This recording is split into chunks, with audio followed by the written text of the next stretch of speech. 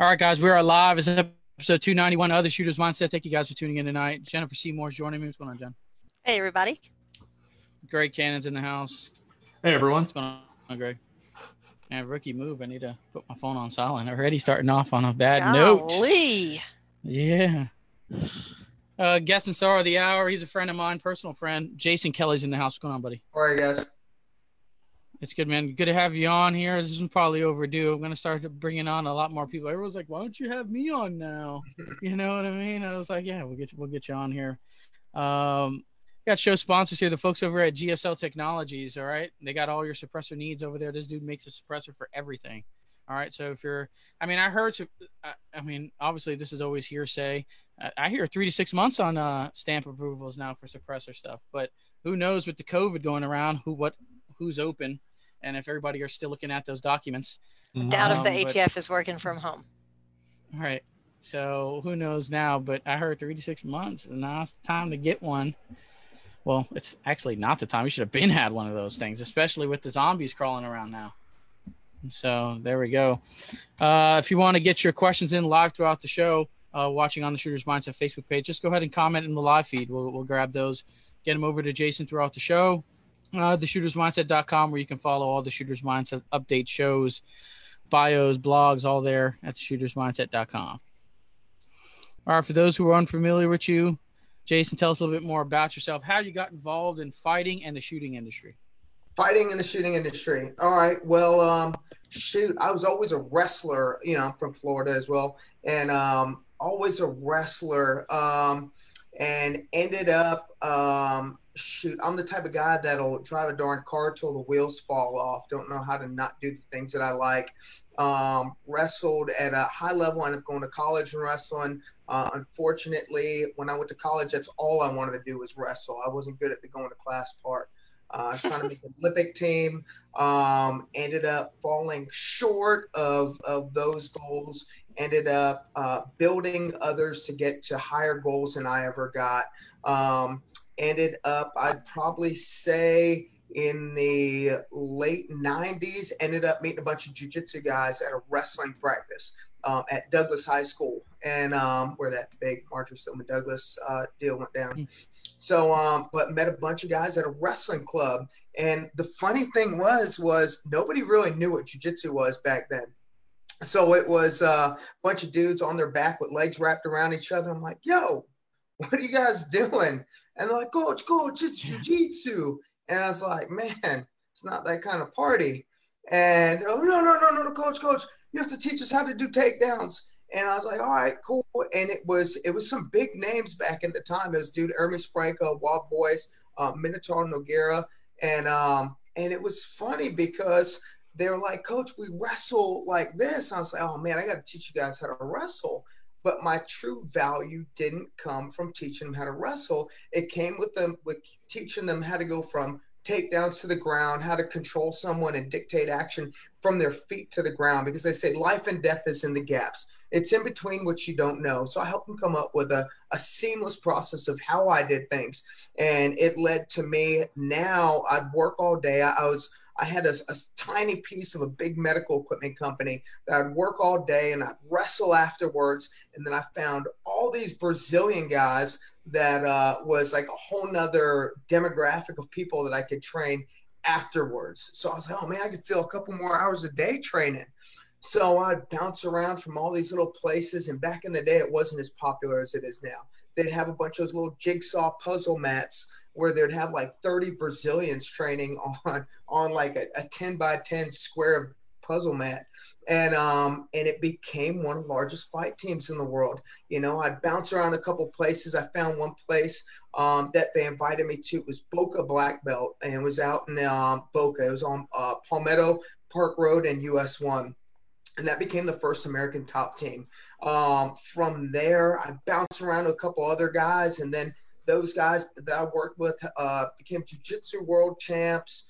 I got to put my hands on a lot of different people, helping them problem solve different body type styles, doing things and components that I did. Like I was able to mesh a lot of things together for males, females, From that, ended up teaching at all the different schools that were opening up, all mainly through South Florida. Was a lot of the fighters were opening their own schools to have their own business, and kind of grow as they were coming here from Brazil. And it just became like, there were guys I was training that just became legends.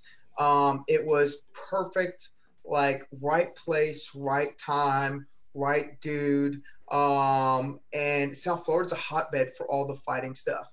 So it's funny because right around the same time I started working with all the fighters, I met a bunch of law enforcement guys at one of the schools.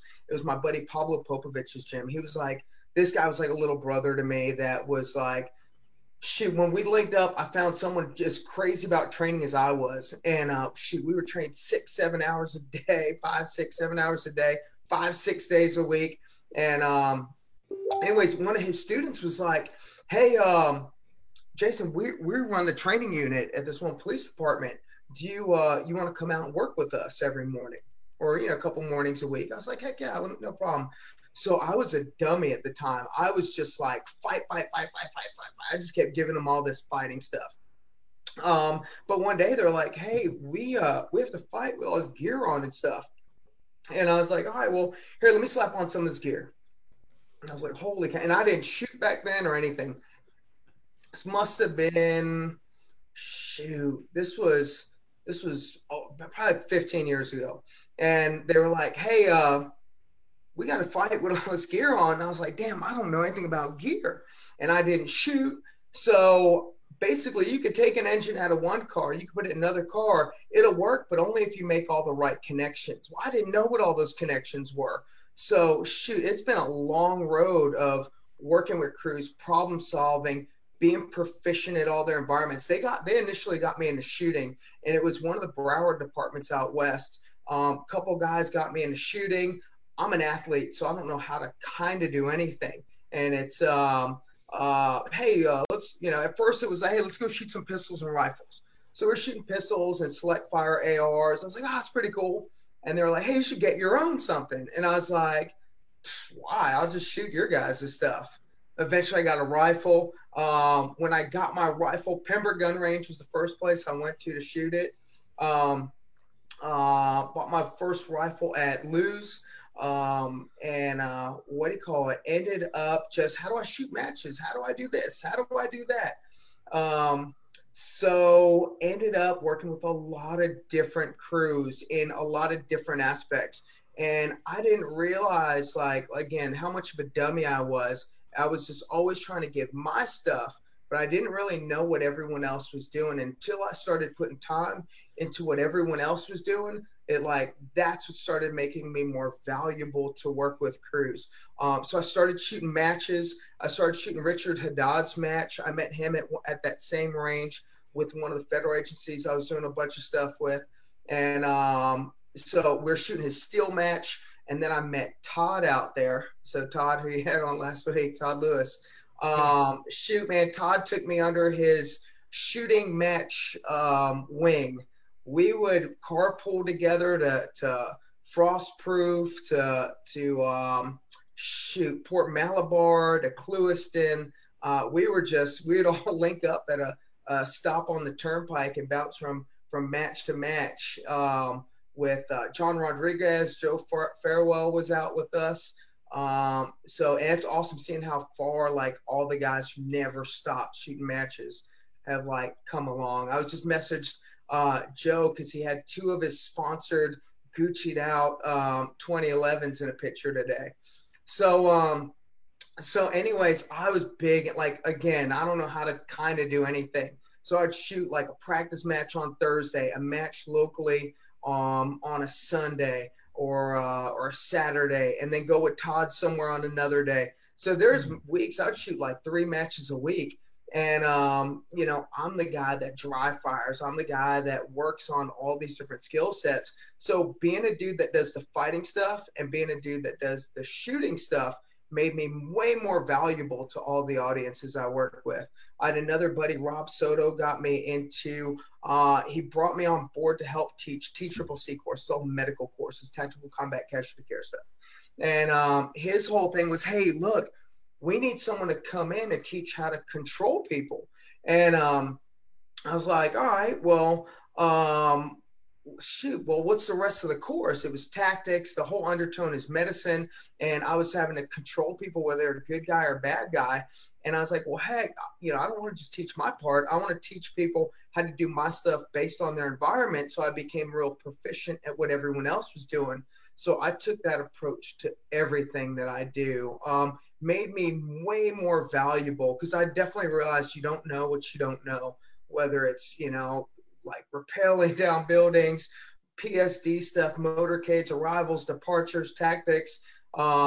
So gear, shoot, like that. Yeah. That's definitely made me a better asset to everyone I work with. So now I teach all over the country. I teach law enforcement agencies, military crews, how to do high level fighting just in a real short period of time. Because if I would work with fighters like train all day long every day. Like I would teach it all. Like shoot, like when HET was going off, there'd be like I teach at 4 or 5 different American top teams. Have people go to my building and train, and then do private lessons on top of private lessons. The things that I do all the time. So, and those athletes would work all the time. But when I work with, say, a law enforcement agency or a SWAT team or military crew, whether it's conventional unit or ninja crew, they only have like this much time to learn like how to be proficient at a skill set. So I work with fighters. I work with them all the time. Like whether they won or lost, it didn't really matter. It's still just a hobby. But when I work with crews that that are doing it for work, whether they make a little mistake, could be their last mistake. So I really took to building crews to have a real impactful message in a short period of time, and being able to how to do just enough fighting stuff with a shooter's mindset. Right. Boom. So Mindset. the fighting, yeah, Thanks, there Matt. you go. Nice plug there. The fighting stuff led you into the shooting stuff, and now your classes focus on both of those things, right? Fighting and shooting. You know what I realized? I realized that fighting is really hard because you have to deal with people that aren't familiar with something. Like nobody wants to do something they're not good at. And you'll hear every excuse. I don't want to sweat on people. I don't want people to find out that I suck. Like you'll hear everything. So I find that, all right, if I go to a crew, right, military law enforcement crew, all right, well, great, we'll have you come out. We'll just offer it to all our guys. Well, you tell 100 guys, oh, we got this fighting guy come out. No matter who the fighting guy is, you tell 100 people, probably like 5 dudes will show up. All right, you tell that same crew, hey, look, we're going to bring out a couple pallets of ammo. We're going to have a couple different weapon systems for you guys to mess around with. We're going to have a couple of instructors out. You tell like 100 dudes, probably like 150 dudes will show up. So Free ammo, man. What's that? Free ammo. Yeah. So like I'll use the fighting to trick people into learning use shooting to trick guys into learning the fighting stuff, because you don't have to know a lot. You have to have a handful of things that you can be really proficient at.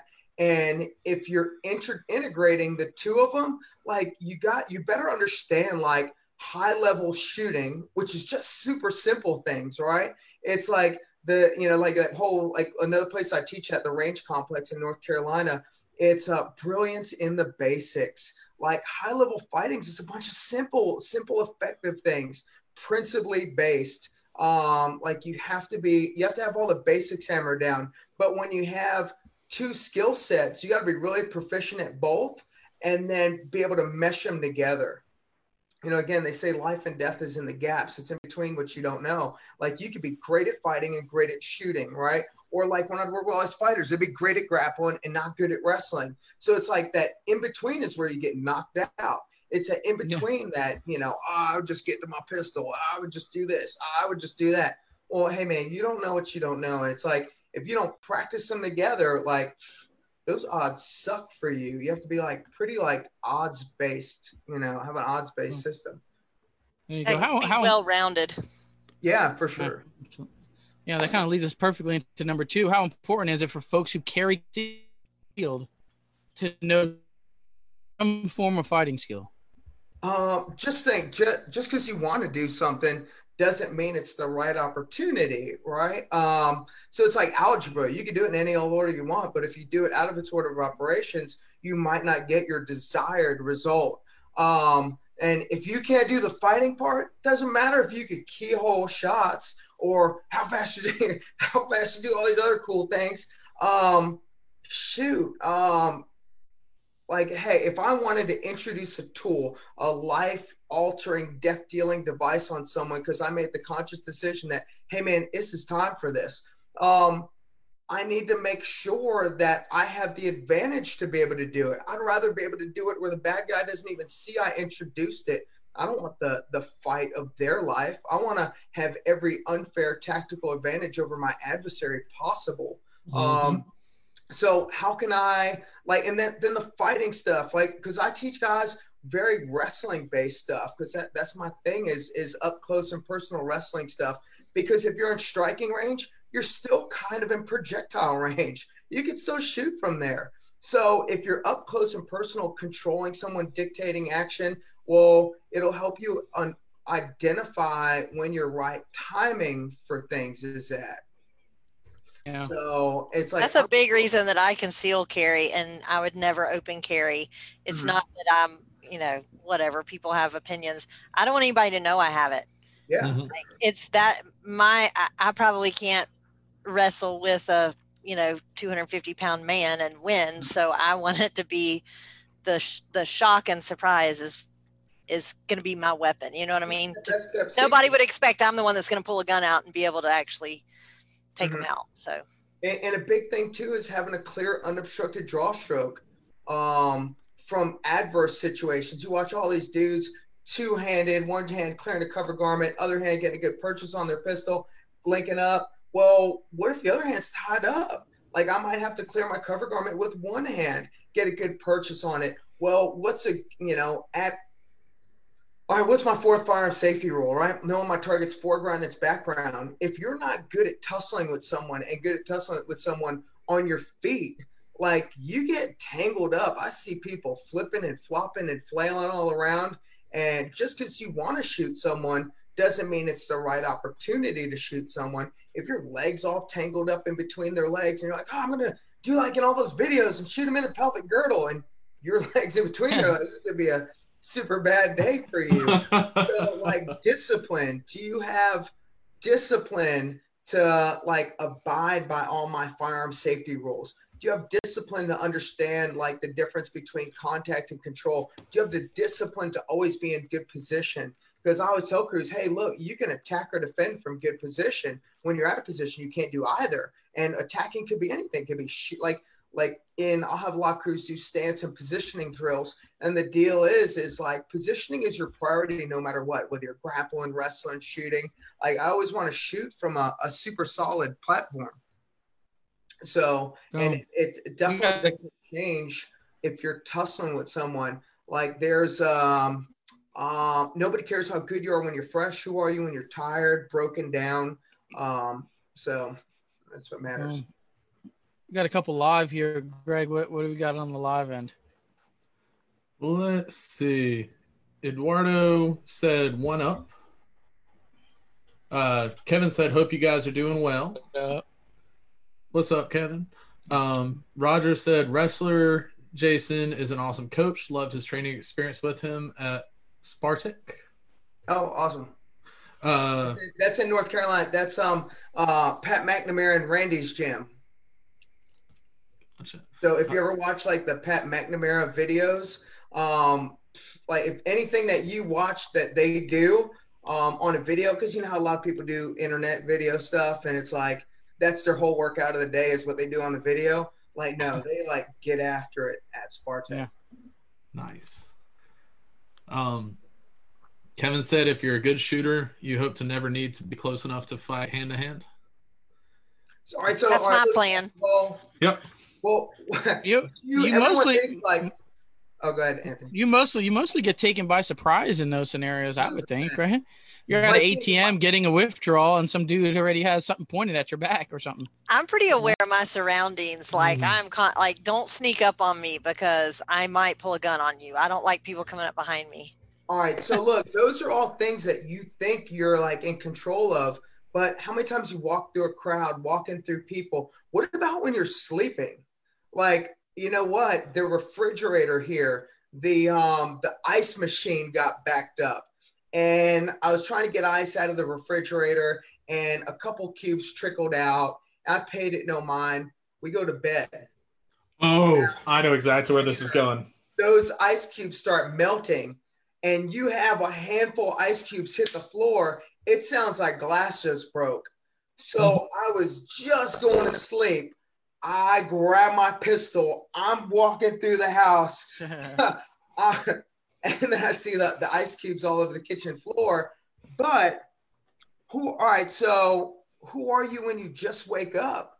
Would you be able to tussle with someone till you can get it to a tool? There was one podcast that someone did that someone had gotten a fight. There was some guy, maybe chemical induced fight. They broke into a fighter's house. I forget whose podcast it was. I just saw it today. That a fight, like some guy, maybe 170 pounds out of his mind, but the guy's kids were in the other room. Who are you when you just wake up? So, yeah. Hey, I didn't shoot the possum that I got up and pulled a gun on. There was a possum on my back deck, like knocking a grill over and stuff. And I thought that someone was on my back porch. And if you so I drew a gun on the possum, but I didn't shoot him. If you would have had a 22 suppressed, that possum would have been done. Mm-hmm. There you go. Jason, what classes do you offer, and how do we contact you about attending? So I teach all over the country. I teach at Blue Force Gear. Blue Force Gear just opened a training facility out there. It's in Savannah out here. Blue Force Gear makes gear, equipment, a bunch of Gucci gear and stuff. So they have a shoot house there. So I teach how to navigate around their sling and close quarter scenarios, as well as my low vis type stuff, concealed carry, tussling integrated with shooting. Because how do you like quantify if someone's good or not at fighting? I don't know, man. You beat that guy, but that guy beat you, and you beat that guy. Well, how do you quantify if someone's good or not at shooting? You're accurate, you're fast, you can do it under pressure. So I end up mixing the courses together from fighting, integrated with shooting, live fire stuff or sim stuff. But I teach at the Range Complex, which is in North Carolina, just east of Fort Bragg. I teach for another company called Green Ops. I also teach and I have courses at Sawmill, which is in South Carolina, at Government Training Center, or Government Training Institute, in Barnwell, South Carolina. Another company, Evoc Security. So you could find me through my company, right? C2T2 Contact and Control Techniques and Tactics, or C2T2_training on Instagram.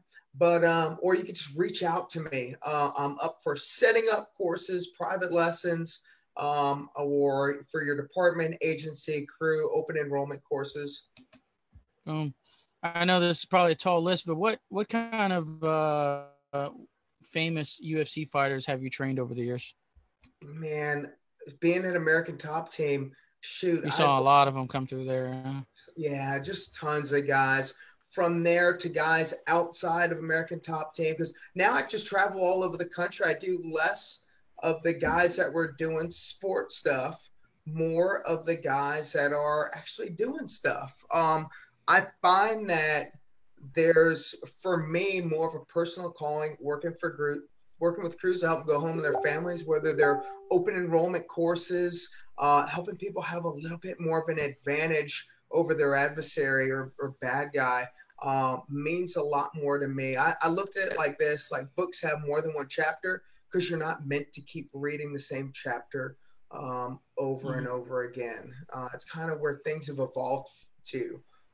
Just kind of how I can push a good message, integrate multiple skill sets, high-level fighting principles, concepts, formulas that have already worked for a lot of the best fighters in the world, that now can be translated to people in a short period of time. So it's kind of unlocked the formula. Yeah, I know. I was talking to you about Amanda Nunes because she's on top of the world right now as far as UFC stuff, and she's local. I know she's part Look, of American South Top Florida Team. is huge. Yeah. And the amount of success, like a lot of my buddies now that are all still coaches over there, like they're just constantly making monsters. And, you know, like attracts like, you know, anytime you produce a few, like anyone that has any school, the biggest thing is not to have a bazillion students, it's to make a couple champions. Show that you can make champions and people will come. And shoot, like I said, you know, American Top Team started at one spot, then it was another spot, then it moved to a place down the road, and now it is where it is now. And if you've ever been there or passed by there, it is amazing. Like the everything offered to the guys from in-house living and the coaching staff and the facilities that those guys have over there now, it's far from where it was. Yeah. My nephew trains at one of the ones right there on University. I told you about that. So I mean, that's a small gym. That's a tiny small. So it's on University in where is it? University in Sterling. Yeah. Oh yeah, that's Baga's gym. Baga is old school. All right, remember I told you the guys training on the jigsaw mats? Yeah. Baga was that time. There's old school guys and there's old school guys. Baga was one of the original old school guys. Yeah, good instructor, good dude. Yeah, their gyms are all over the place. For a little bit now.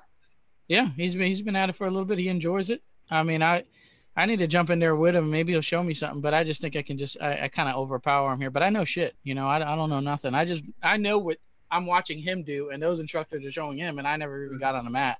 Better watch out, man. Like, yeah, better watch out. Gotta be men, so yeah, dude, that's good. If he can choke me out, I would love that. You know what I mean? I wish I had more time to do it because I did a month with a guy here of classes, and it was so fun of jiu-jitsu, and I'm much better on the ground. If I can get you on the ground, I'm a lot better. The only time I was going up against big guys, like I was the only girl in there. But the only time I could ever get any of them to tap out is if I could worm my legs up and get my legs around their neck, I could choke them out and they'd tap. Yeah. It's the only way I could do it. No, I can attest to the fact that you could freaking punch. I can punch. Yeah. That was. Here's the thing. Like, look, if you want to punch people, but you don't regularly punch things, like, once you break your hand, you go from I'm so mad and angry to I'm so hurt in 0.001 seconds. You go from having a normal hand that you could shoot with, open lock, start a car, pick your nose, to a hand that is just a giant marshmallow hand. So if you don't hit things regularly, I wouldn't go hitting people. And also, you could be great at grappling on the ground, but if someone puts you on the ground outside of the mat, like, you also might learn the law of unforgiving surfaces really fast. I learned that in my first 3-gun match. Oh, yeah. What happened?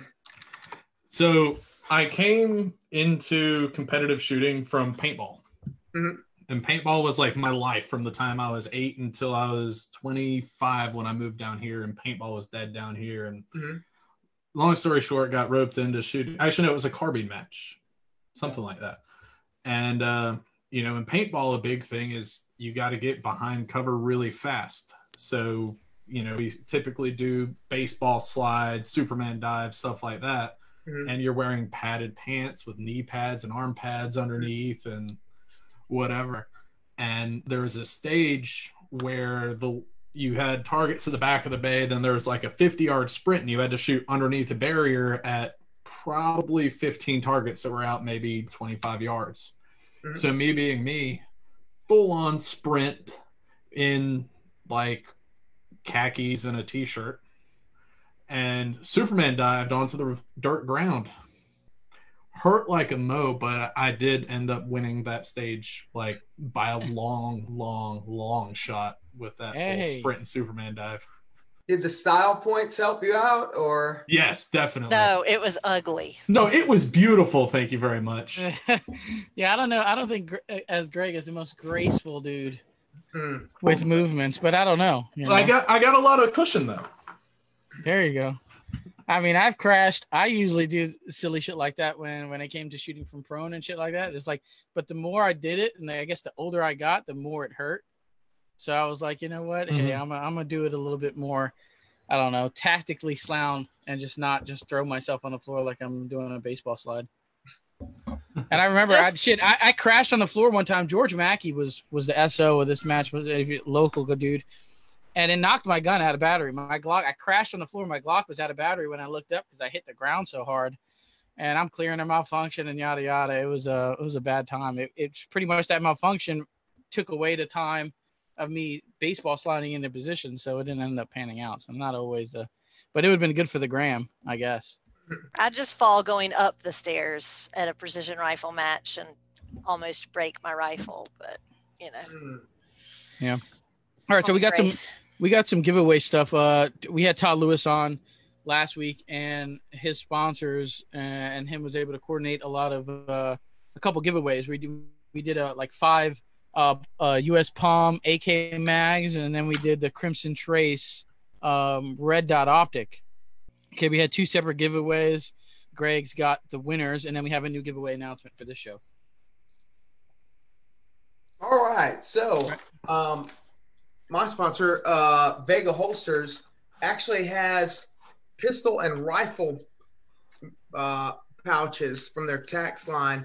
So it's 1 pistol or 2 rifle, so they're each as individual giveaways. So this is them. SIG X5 mag. So they're holding things in pretty solid. I teach fighting integrated with shooting, tussling, battling for position with this belt on and these pouches, running, jumping over stuff. My stuff doesn't end up on the floor. It stays in the pouches, which is pretty important, especially doing matches.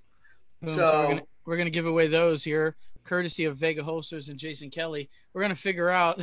I know these giveaways are kind of on the fly, so we usually post some type of giveaway after the live show was over. So stay tuned for that. Greg, what do you have as far as the winners? Yep. So I'll figure out how we're gonna do those in the morning. Keep an eye on TSM. I'm unemployed for the week, so I'll be sitting here at the computer and I'll come up with something. So let me go ahead and share my screen. So we had 2 giveaways. The first one is for the mags. And what we asked for is your best AK picture. So we had a couple submissions, but we decided Jeremy here with his like super modern tactical looking. Hey, that's not an AK, but technically it is. Well, it's a Galil. Well, it's in the AK family, so we'll give it to him. Yeah, we'll give it to him. That's a cool picture. It's got the M-LOK handguard and the I don't know. And to me that's Gucci, and I like Gucci stuff. Like everybody kind of has an AK. Right? Like I feel like this needs a little bit of gold on it. Not like a lot, but like if that trigger was gold, that would make that gun. So, Jeremy, gold trigger, man. But you are the winner of that. And then for our second giveaway, we got this really awesome Crimson Trace CTS 1000. There's a couple rifles in my safe that this will look awesome on, but I don't think I'm allowed to enter this. No, I don't think so. That's the part that sucks about being on the show. No, that is poor form. I know. I won't let you. Thanks, Mom. So anyway, with all this, we had a lot of funny stories. The way to win this was to give your funniest COVID story or quarantine story or whatever. So Mike Bell's story, basically he was late turning into the Shooter's Mindset show last week, and some 3-gun shooting AK dude named Todd was talking about stuff, and he's trying to think of a question to ask. And the first AK related question he thought of was to ask about PSA's new AK V9. And the funny part is that this Todd guy is sponsored by Century Arms. So he didn't really care very much for it. We're all like, direct competition. Yeah, you know. So Mike Bell, congrats on winning this awesome optic. Congrats on putting your foot in your mouth, and so you won something. Yep. There you go. Boom. So there's the winners of that one here. We're going to give away the Vega holsters and pouches here. We're going to figure that out tonight or tomorrow morning. Tune into Shooter's Mindset there. Discount corner here. We usually do this here. We usually sometimes forget about it. But Jen usually starts us off. What do you have? You can get 10% off at carbonarms.us on shotgun shell caddies, tube extensions, all the 3-gun needs you have using the code TSM10. You also can get 10% off of a jersey or a hoodie or any of those things with Under Industries, great veteran-owned company. So check them out, and you can get 10% off if you message them on Facebook and mention the Shooter's Mindset. Boom, Greg, what do you got? I have the code Mindset10 in all caps. It'll save you 10% off all PhoneScope products. It's a really great training aid for long-range shooting. You could look really awesome for the gram. I know there's a lot of places right now with everybody being in quarantine where people are posting all sorts of, training videos, practice videos. I know someone posted a competition not long ago, earlier today, where they were filming with some PhoneScope stuff. So it's a pretty cool thing. If you haven't checked it out, you should. There you go. I got a couple here. UM Tactical, umtactical.com, local company here in Florida, doing a lot of AR pouches, a lot of Kydex holsters, stuff like that. They also have your full line of AR-15 parts and accessories. TSM10 save you 10% off. umtactical.com. Also, Terran Tactical Innovations, terrantacticalinnovations.com. TSM10 for the Gucci base pads and accessories over there at TTI. Jason, any on the fly discount codes that you know of? I know we didn't really discuss JK15 for Vega. JK15 for 15% off. Vega holsters there. You can check out their website. Also, they're in the 511 Tactical stores. I don't know if that'll work in the stores, but you can go by there and check out some of their stuff. But yeah, they're at the I know they're in the Dade and the Broward stores. Yeah, they're right behind. I think the whole that Vega is behind Tactical Life, where I work on the weekend. Yeah, so I haven't got a chance to step like literally in the same, I think, one row behind you. Mm-hmm. Yeah, it's funny because there's Boresight Solutions, Vega holsters, and then there's Tactical Life. So there's some. I didn't know that's where Boresight Solutions was. Yeah, Boresight Solutions is right the bay right behind us. So some big name. I mean, talk about Gucci stippling. I mean, that dude's been like the godfather of doing it. Yeah. So there you go. What else we got here? So deploying your self-defense tool. I mean, not everybody carries a firearm. It could be pepper spray, simple pepper spray. It could be a pistol. It could be maybe you're a knife guy and you have a couple knives on you, or one or two. When attacker is already within arm's length, deploying your self-defense tool, I think this is kind of important thing to know. I also teach knife stuff. But if you want to learn how to do like all this stuff, go to the guy that does like all that stuff. There's a lot of like great guys that do that. But for you to have really good results in a short period of time, I think it's pretty tough. Like if you go to like the motherland of this stuff and spend like 5 years there and like do it all day long every day, you will be that guy. But I get a lot of crews that come to me and they're like, hey, look, we might be doing some sneaky stuff in some other part of the world, or hey man, look, I don't carry a gun, but I carry a knife in my pocket everywhere. And it's like, well, heck, how do you get to it? How do you get to the tools that you carry? So I teach guys how to use the things that I do, how to get to understand your own stance position, how to control someone, how to be able to control a side and dictate action while understanding how to take space away from someone. Because no matter how tight you grab someone, like elimination of space actually causes a position to be tight. So how to take the space away to make a position tight, how to have a clear, unobstructed draw stroke to get to a tool that you're carrying. So, well, heck, a lot of guys will carry a pistol on one side and a knife on the same side because they have better hand dexterity with that side. But if you're fighting over one, you're fighting over both. And I get a lot of guys like, hey, look, that's a great idea. I'm going to take my knife that's on this side, put it on this side. But then it's your like freaking goofy hand where like clown music starts playing at the same time when you try to open it up. So, so the whole thing is like, how can you understand again the fighting stuff to get to the tools that you carry? And everyone thinks, oh well, I would just break contact and do this. I would just break contact.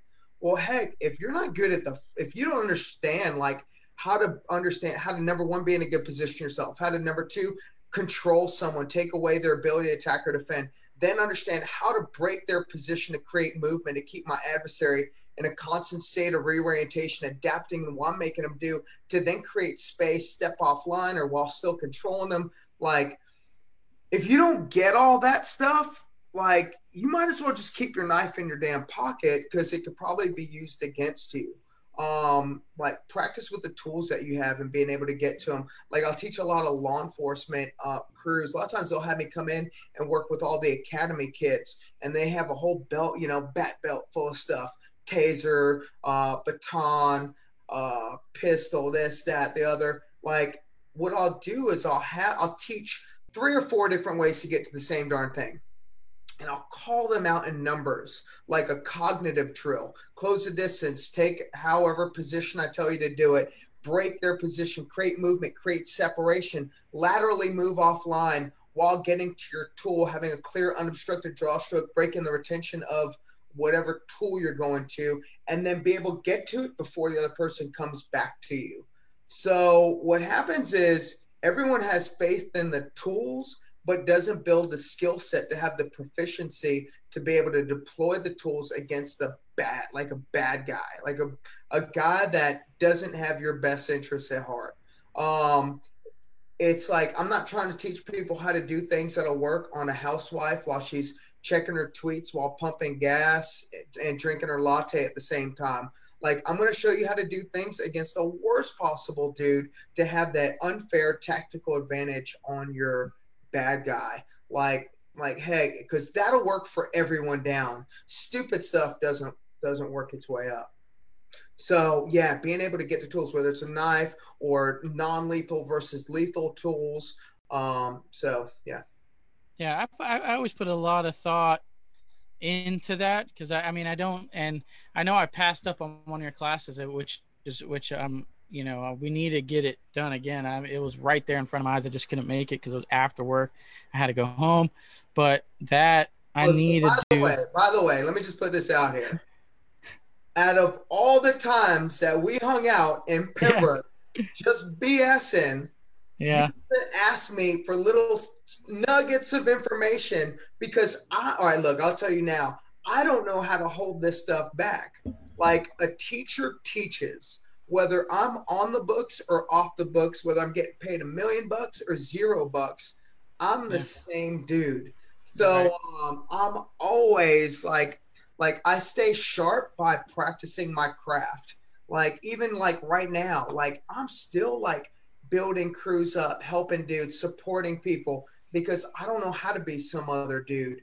And the thing is if you only do things when the meter's running, like, you're not the best, deliverer of your craft, because you're only doing it when it counts, not like all the damn time. Because there's a lot of lessons that I learned while going over something in a store, at a gun shop, that you could have been asking me, like, hey, how do you do this? How do you do that? Yeah. Like, you could pick my brain any one of the times. Like, I've taught more stuff to dudes in a darn parking lot. yeah, I know. It's like that. I'm trying to go home and we're talking shit, and we talk shit in the store, and then we're talking shit while I'm trying to get in my car. Mm-hmm. It's like it's constant. We're constantly having a conversation. I carry a knife. It's an Emerson, right? So I'm on my offhand side, and then a pistol on my right hand side, just because I had. Yeah, so it has that wave technique, but the thing about the Emerson is, when it comes out, you have a shit grip on it. At least, I mean, I'm not Emerson. I'm sure there's a way to do it, and I'm sure there's a way he shows people, but I can at least deploy it quick. One thing, getting a grip when someone's on top of you or someone's trying to be on top of you is a whole nother fucking story. All right, well, here's the thing. Like, when I teach people how to defeat another human being. How do you defeat an adversary? Like, you have to understand, like, tactics. And it's funny because I was today, like, you know how it is, like, no one's teaching right now. So every instructor buddy that I know is going through his like computers and phones looking for material to freaking post. And I'm going through old videos and I'm like, holy crap. The things that I'm teaching are tactics that are being used against us on the damn media. And it's like solid tactics are tactics, how to defeat another human being. And it's like, well, what do I want to do? Do you want a fresh bad guy or you want a broken down bad guy? Yeah. You want a broken down bad guy, right? Well, how do you use a tool to speed up the process to do that, right? So it's like I'd kind of assume a dead bad guy. A dead bad. Well, how do you do that? Well, just then they're not doing anything to me. Just think, you get your knife out, and everyone thinks like you just poke someone, and they like explode. And it's if you understand like good anatomy and physiology, it's like, how can I take function away from things to have like the power meters go like flip flopped? Because you don't want like an even Steven match. Like it's I want to have, again, like every unfair advantage possible. There was one friend of mine, right? Her name was Kathy. Kathy is in South Florida. She's like big time lawyer. Hopefully she'll listen to this and get a little kick out of it. So she lived in this fancy 3-story house, fancy Porsche. And I'm like, hey, Kathy, what kind of cases do you take? You know, you're pretty successful. What do you think she said? Okay. The ones I know I'm going to win. Right. And it's like, holy crap, she gets it. She has that like warrior mindset in a different discipline. But it's like, that's what you want. You want to have every unfair advantage. You don't want to be like, I might win, I might lose, 50-50. Like, I want to be 100-0, especially like in a combative sense, right? So if you could use that tool to take away function to break down your adversary, right? So like, hey, even today I was going against a buddy. I won't say where because everybody's like, oh my God, you're not social distancing. But anyways, like we went 20 minutes straight, and this dude is tough.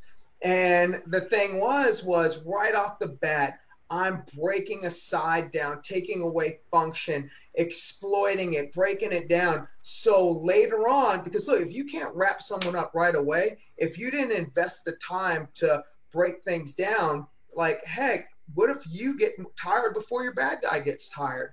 So shoot, a lot of really cool thinking stuff. And unfortunately, like a lot of guys that are teaching like this type of stuff are only teaching like moves to people. They're not teaching people how to be really successful. Like even now, like I try to teach people less stuff, but have a higher level proficiency with less stuff.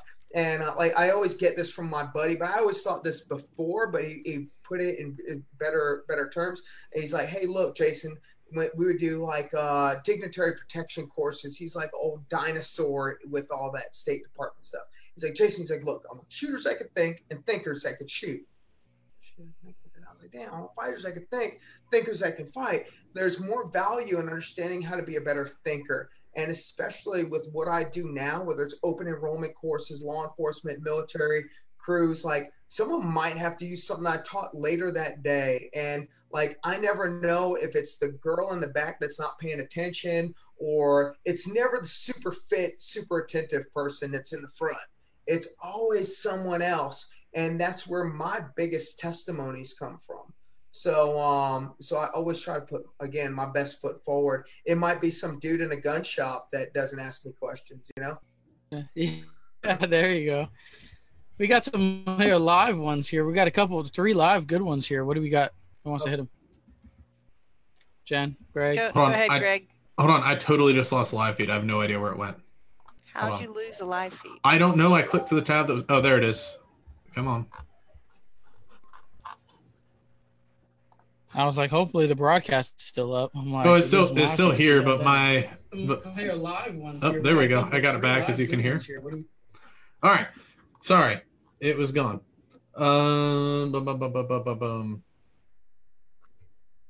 Let's see. Wayne wants to know, Jason, do you get up to Seattle and the Bellington area much to teach? I don't know where Bellington is, but I was recently out there with a buddy for EVOC security. And anyways, I'll go out there and teach at Bangor Kitsap, which is naval base, as well as JBLM crews. So that's Joint Base Fort Lewis McChord. Awesome. Mike wants to know if you guys have a everything's like on hold, put off, standby now. But yeah, I am planning to go to that area. Awesome. Have them they can message me. Yeah. So if someone's, that's kind of goes into the next question. If someone's looking for training, or wants to get with you, should they just message you on Facebook? Do you have a website? Do you have a I am Low Tech. That's actually one of my apocalypse projects, is working on my website. I'm a knuckle dragging heathen that needs to be high tech. Yeah, so I would just hit him up on his training Facebook page or on his personal Facebook page in a message. Right now, I did Google. You can find some of his stuff if you just Google his company name, which is right behind him. Yep. Yeah, or you can do it on Instagram as C2T2_training, or Contact and Control Techniques and Tactics on Facebook. Yeah. Awesome. And Mike wants to know if the OODA loop mindset figured into your training tactics when teaching. The OODA loop, of course. Like, what's the best way to win a fight? What's the best way to win a fight? Knock them out in one punch. Shoot them with this from 1,500 yards away before they get close enough. Man, the best way to – I learned this in karate a long time ago. I was a little karate kid because, you know, I'm 45 now. So that's what there was. There was big knuckles and karate, ninjas, Bruce Lee, Chuck Norris. So I learned this a while ago. The best way to win a fight is not getting a fight at all. I remember my friend Sean with Vigilance. So his whole company now is called Vigilance. I remember he was telling me, he's like, hey, Jason, he's like, you know, I'm going to come up with this, you know, this company, it's called Vigilance. And he started telling, he's like, you know, it's the mindset behind things. I was like, damn, that's freaking good. Like, the best way to win a fight is to have, again, what? That unfair tactical advantage in everything: time, space, distance. So that OODA loop, like being able to, you know, get a little switched on to identify problems before they become problems. That's the stuff that buys you time. So yeah, OODA loop, 100%. Observe, orient, decide, and act. Boom. There we go. Any more live ones? That was a good one there. I like that one. Good. Mike always has good questions. Got one more. Let me read it real quick. Question for knife fighting, sparring. They have shock knives and such. There Have we you go. noticed a group that has had success with non-lethal firearms like paintball, airsoft, etc., and force on force and CQB sparring and grappling?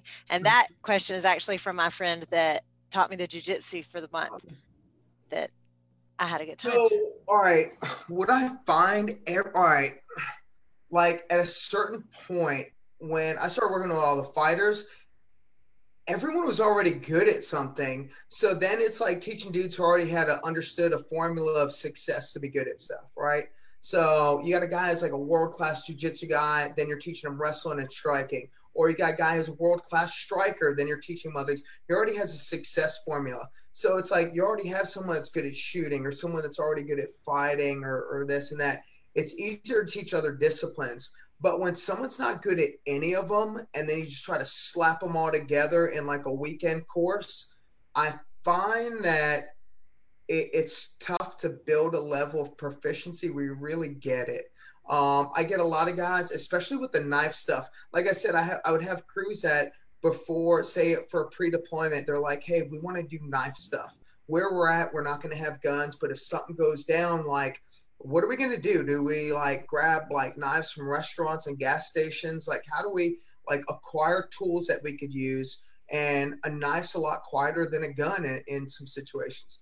So, all right. So now me and my buddy Cole Miller, and Cole's in Macon, and him and I had this idea when I was coming out there, and I was like, man, you know what? Everybody wants to do all this knife stuff, but they're not good at the fighting stuff. And then a lot of guys think that knife stuff is like you're dueling. I have a knife, you have a knife. We're doing this knife dance. You know, you look at like guys going in and out of gas stations. You could just sit in front of like in your car at a gas station and count how many shiny clips are sticking out of someone's pocket. So, well, can they use it or will they use it against you, right? So most people aren't good at hand fighting, pummeling, battling for position. So me and my buddy Cole Miller, Cole has his American Top Team in Warner Robins. And anyways, what we did was, all right, so it was first time putting out on the internet. I was going to have it in a video as like a top secret training, but I'll kind of spill it out here. We just taped a training knife to each other's hands, right? Now, the trick is, instead of like playing the I'm poking you, you're poking me game, forget that you have a damn knife in your hand and battle for position and have position as your priority, and then figure out how your body works and where things go.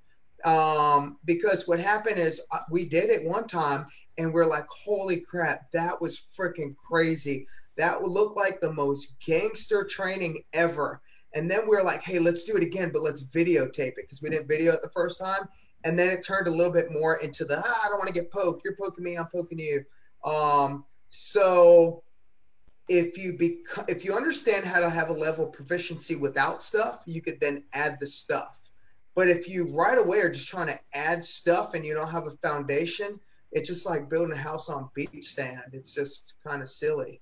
Like I get to watch everyone's weekend courses on, because I have, thousands of friends on Facebook and Instagram. So every weekend I just see a lot of like weird, silly trainings. And like, I don't judge trainings by instructors. I judge them by how their students look.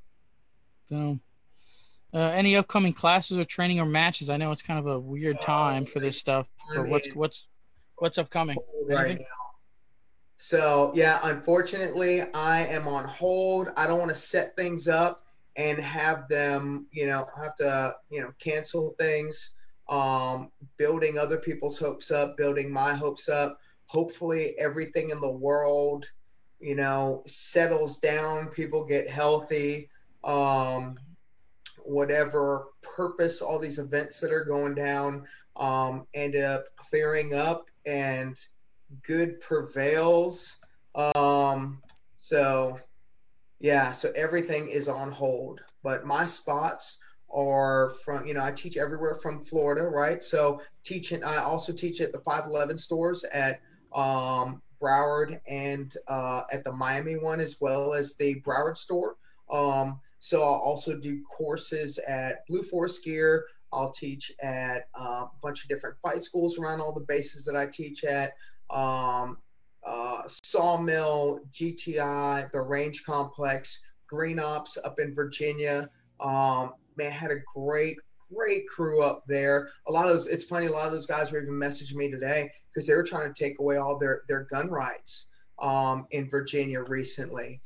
Imagine they took all your gun rights away and then now all this stuff went down.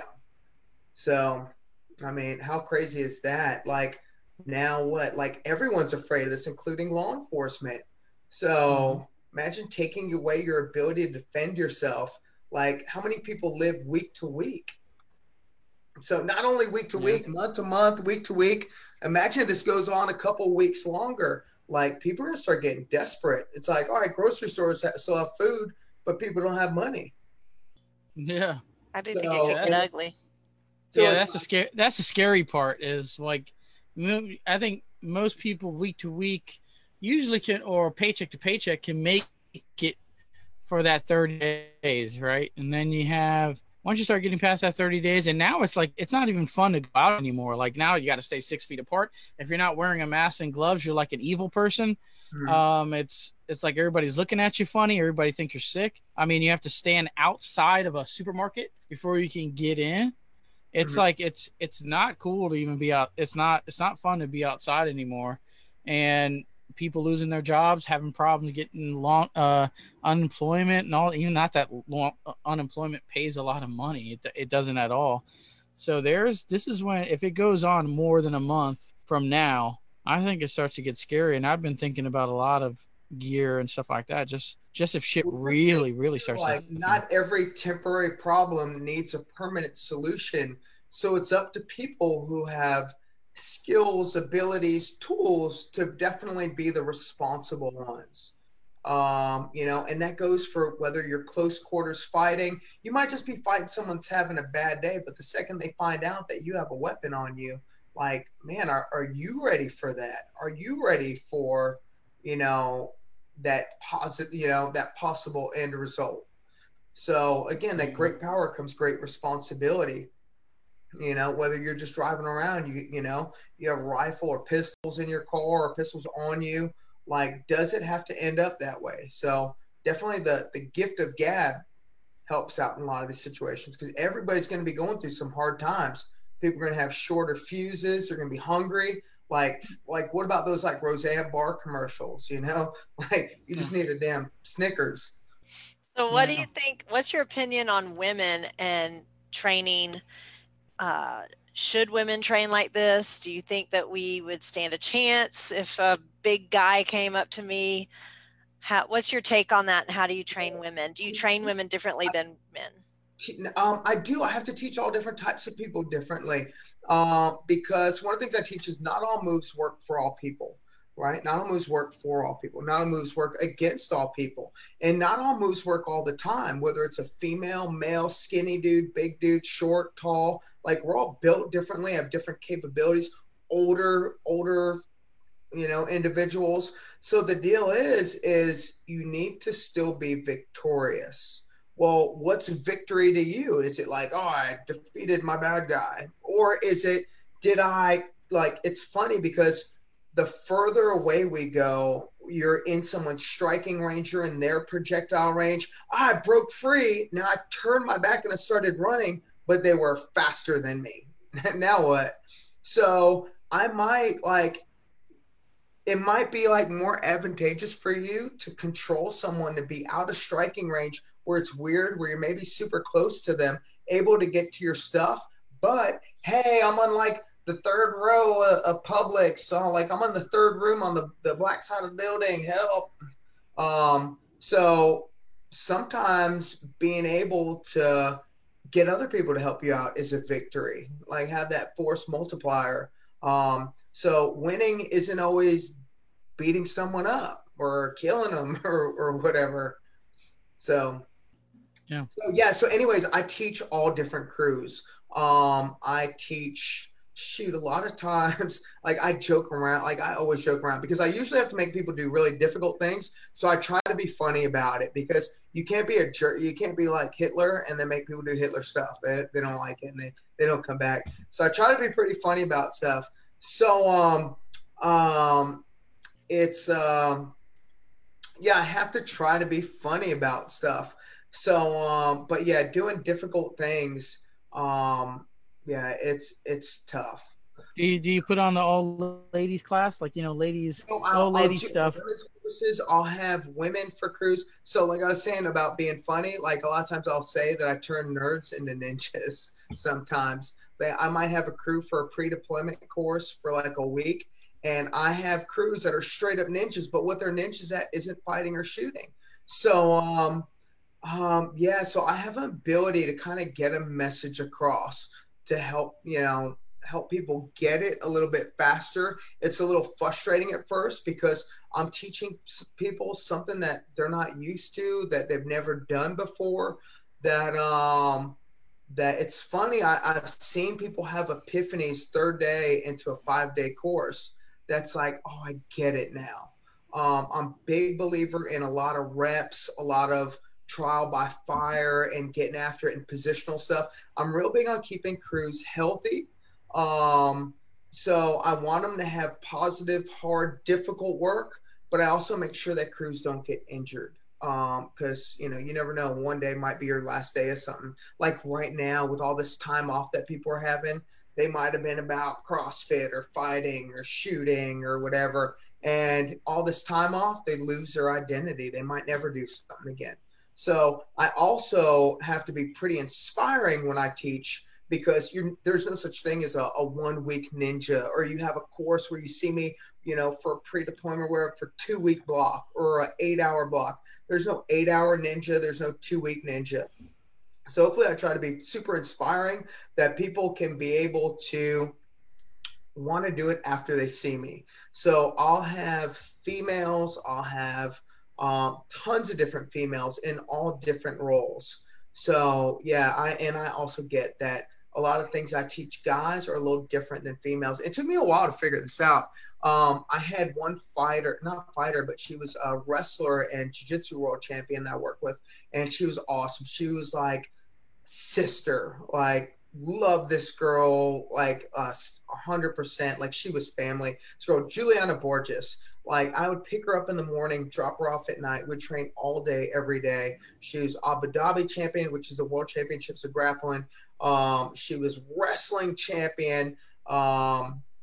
Just awesome. And the thing was, we ended up going to the world championships in Budapest. And we're coaching in 2005. I'm coaching, but I'm also getting to work with all the women wrestlers for Brazil. And I had them in 2005 in Budapest and 2006 in Rio. And the funny thing was, is I was teaching them moves that worked with guys. And a lot of the girls were looking at me. They're like, why are you doing this? Like, all right, see how my arm is? My shoulder doesn't go anymore that way. Like a girl will take her whole arm and put it like behind their head, like going that way. And like, what are you doing? Like, I don't feel that. And I was like, damn, like, again, like, I was like, holy crap, like, things aren't going to work for females. You have to understand that we're all built differently. They have their different strengths as well as weaknesses. So you have to be able to identify them. Like, again, that's really, like, that started helping develop. Not all moves work for all people. Not all moves work against all people. Not all moves work all the time. So yeah, I've gotten to work with a lot of female fighters, grapplers, wrestlers. And that's been awesome. Like getting to be in the positions I had. Like I said, I would teach at 4 or 5 different schools, have people come to my building and high school practices. Like I got to work with so many people and body types. Even now, like when I'm busy, there's weeks where I see like 100 different people every week. So like my database is I'm constantly recording and tracking. Like I'm like straight up Family Feud. Like I know what people want to do before they do it. So, yep. Yeah. I agree with you. I Nice, think man. it needs shooting and Gucci fighting. gear, I All of know- it has to be a little bit different for females, just because body type's different. Mm-hmm. Yeah, it's like Jen was one of my biggest coaches getting into the shooting sports. Mhm. And watching her shoot, she's like, oh yeah, I'm going to shoot this by doing a split and then use my boobs to hold myself up to support myself shooting prone underneath this barricade. And I'm like, yeah, I'm going to sit down. No boobs. There you Or splits. go. Some of the Gucci gear talk. I know I've been talking to you a lot back and forth about play carriers.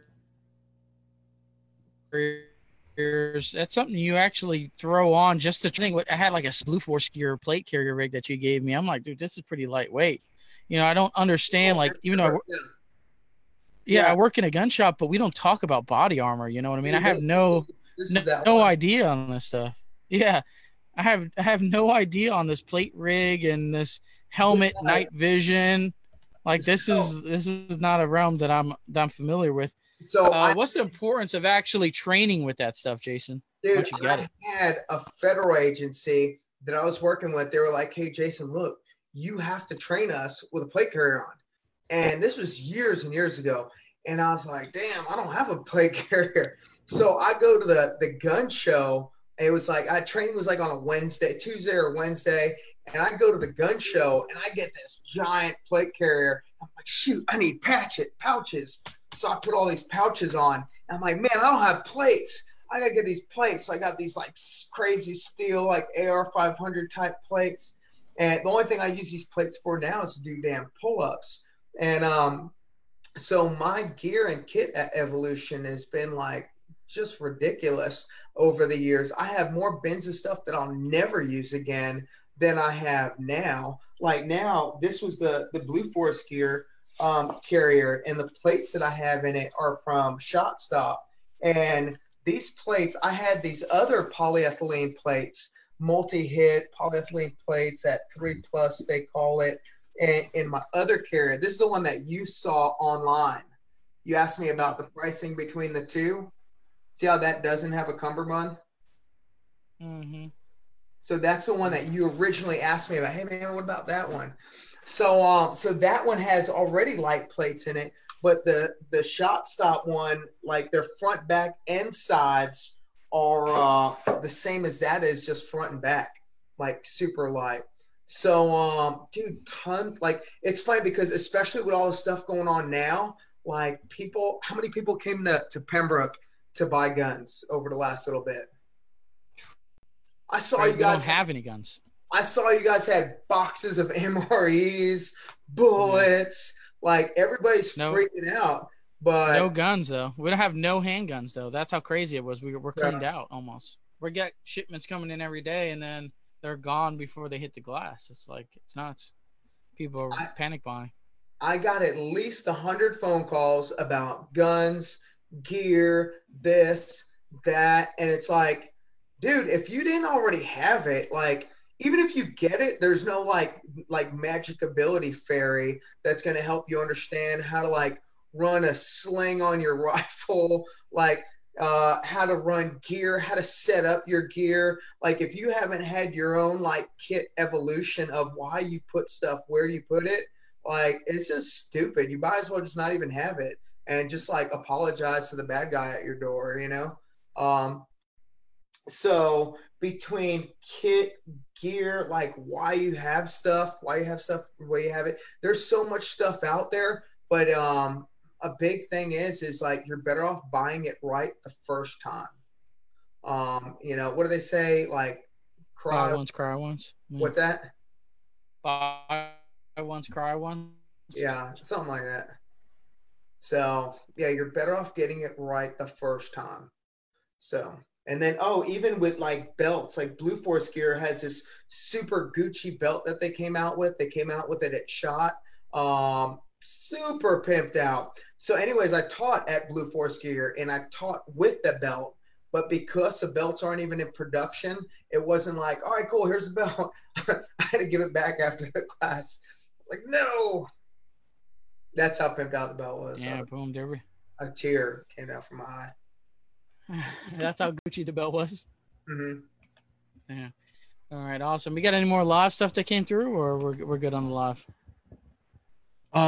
Mike wants to know if one wants to learn defensive fighting techniques, where does one start? Would boxing, MMA, or a specialty class like you?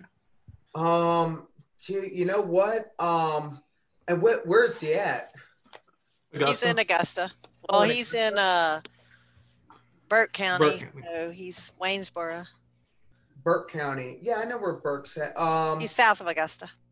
Shoot, there was a crew that I trained with at Augusta. I think it might have been like Augusta Jiu-Jitsu. I was doing one of those hurricane contracts and 12 on, 12 off during one of those disasters. And for me and my off time, I'm like, I'll carry wrestling shoes in my bag. And there was a good crew of dudes out there.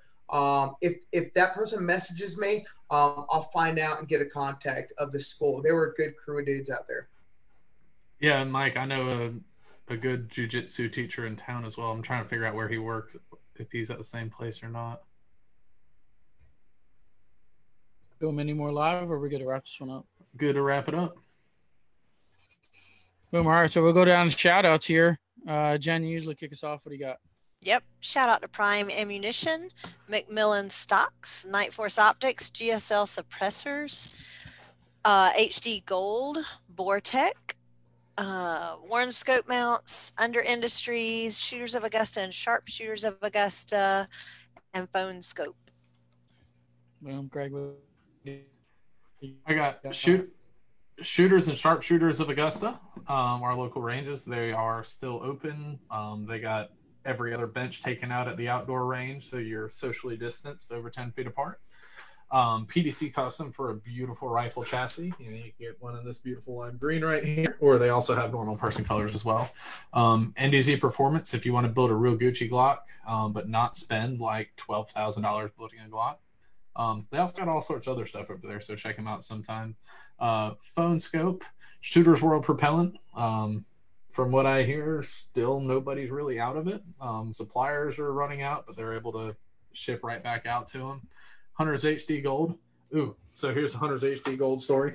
I was out at the range yesterday, socially distanced, like 600 acres, 3 people out there, all real far apart. And I have this beautiful 6 GT right behind me. You know, I figure it's definitely a week to talk about gay tigers with everything going on in the world. And Yeah. I couldn't find a piece of brass. And it's brand spanking new brass. The first time I bought virgin brass. And I can't find this brass in the grass anywhere. You were about to cry like a little girl, weren't you? I was. That's freaking expensive. Then I realized that the whole day I was shooting into the sun. So I never changed my glasses when I got to the range. I was wearing my regular Oakleys, not my HD Gold. I shit you not, I walked to my truck, changed my glasses, and halfway in between the truck and the tank trap I was shooting off of, I said, oh, there's my brass. So you can see a lot more stuff with them. If you've not tried them, check them out. Bortec, breaking in a new barrel. I got a good chance to use a whole lot of my Bortec stuff this week, and it's just been so easy. Love it. I know people wanted to see pictures of your groups. How was the 6 GT for you? Was it any noticeable difference or what? So the reason why we went to it is to kind of try on something with a little bit less recoil to be able to watch your trace a little bit better. Definitely less recoil. It was noticeable in between that and the 6.5. I shot both yesterday a little bit. I'm still shooting a break-in load, so I'm only shooting about 2,800 feet per second. And kind of one of the big things about the 6 over the 6.5 is that the goal is to be around 3,000 feet per second. So I'm 75 rounds down the pipe now. So my next loads, I'll start kind of going up and working on a little bit of load development. You know, I just kind of found a random load online. I was like, yeah, we'll go with this and see what it does. The load I have right now is not really made for the rifle, but it shoots good. It was definitely fun. Definitely noticing it's a little bit harder to spot the splash out past 700 or 800, but it's a good shooting rifle. I love shooting the new action. I got the Curtis Custom Axiom on there. Gucci action. Dude, it's awesome. That 60-degree bolt throw is sweet. Nice. There we go. Jason, any shout outs on your end, man? Follow me, obviously. C2T2 training or contact and control techniques and tactics. I would for sure follow Vega Holsters. It's Vega Holsters USA. Blue Force Gear, JTF at Blue Force Gear. So it's joint training facility for Blue Force Gear, the Range Complex, Green Ops, Sawmill Training Facility, GTI. Shoot, I'm sure I'm leaving out quite a few people, but for sure, I think I covered quite a few people in the podcast. I try to always give credit to people that were, part of my life here and my story.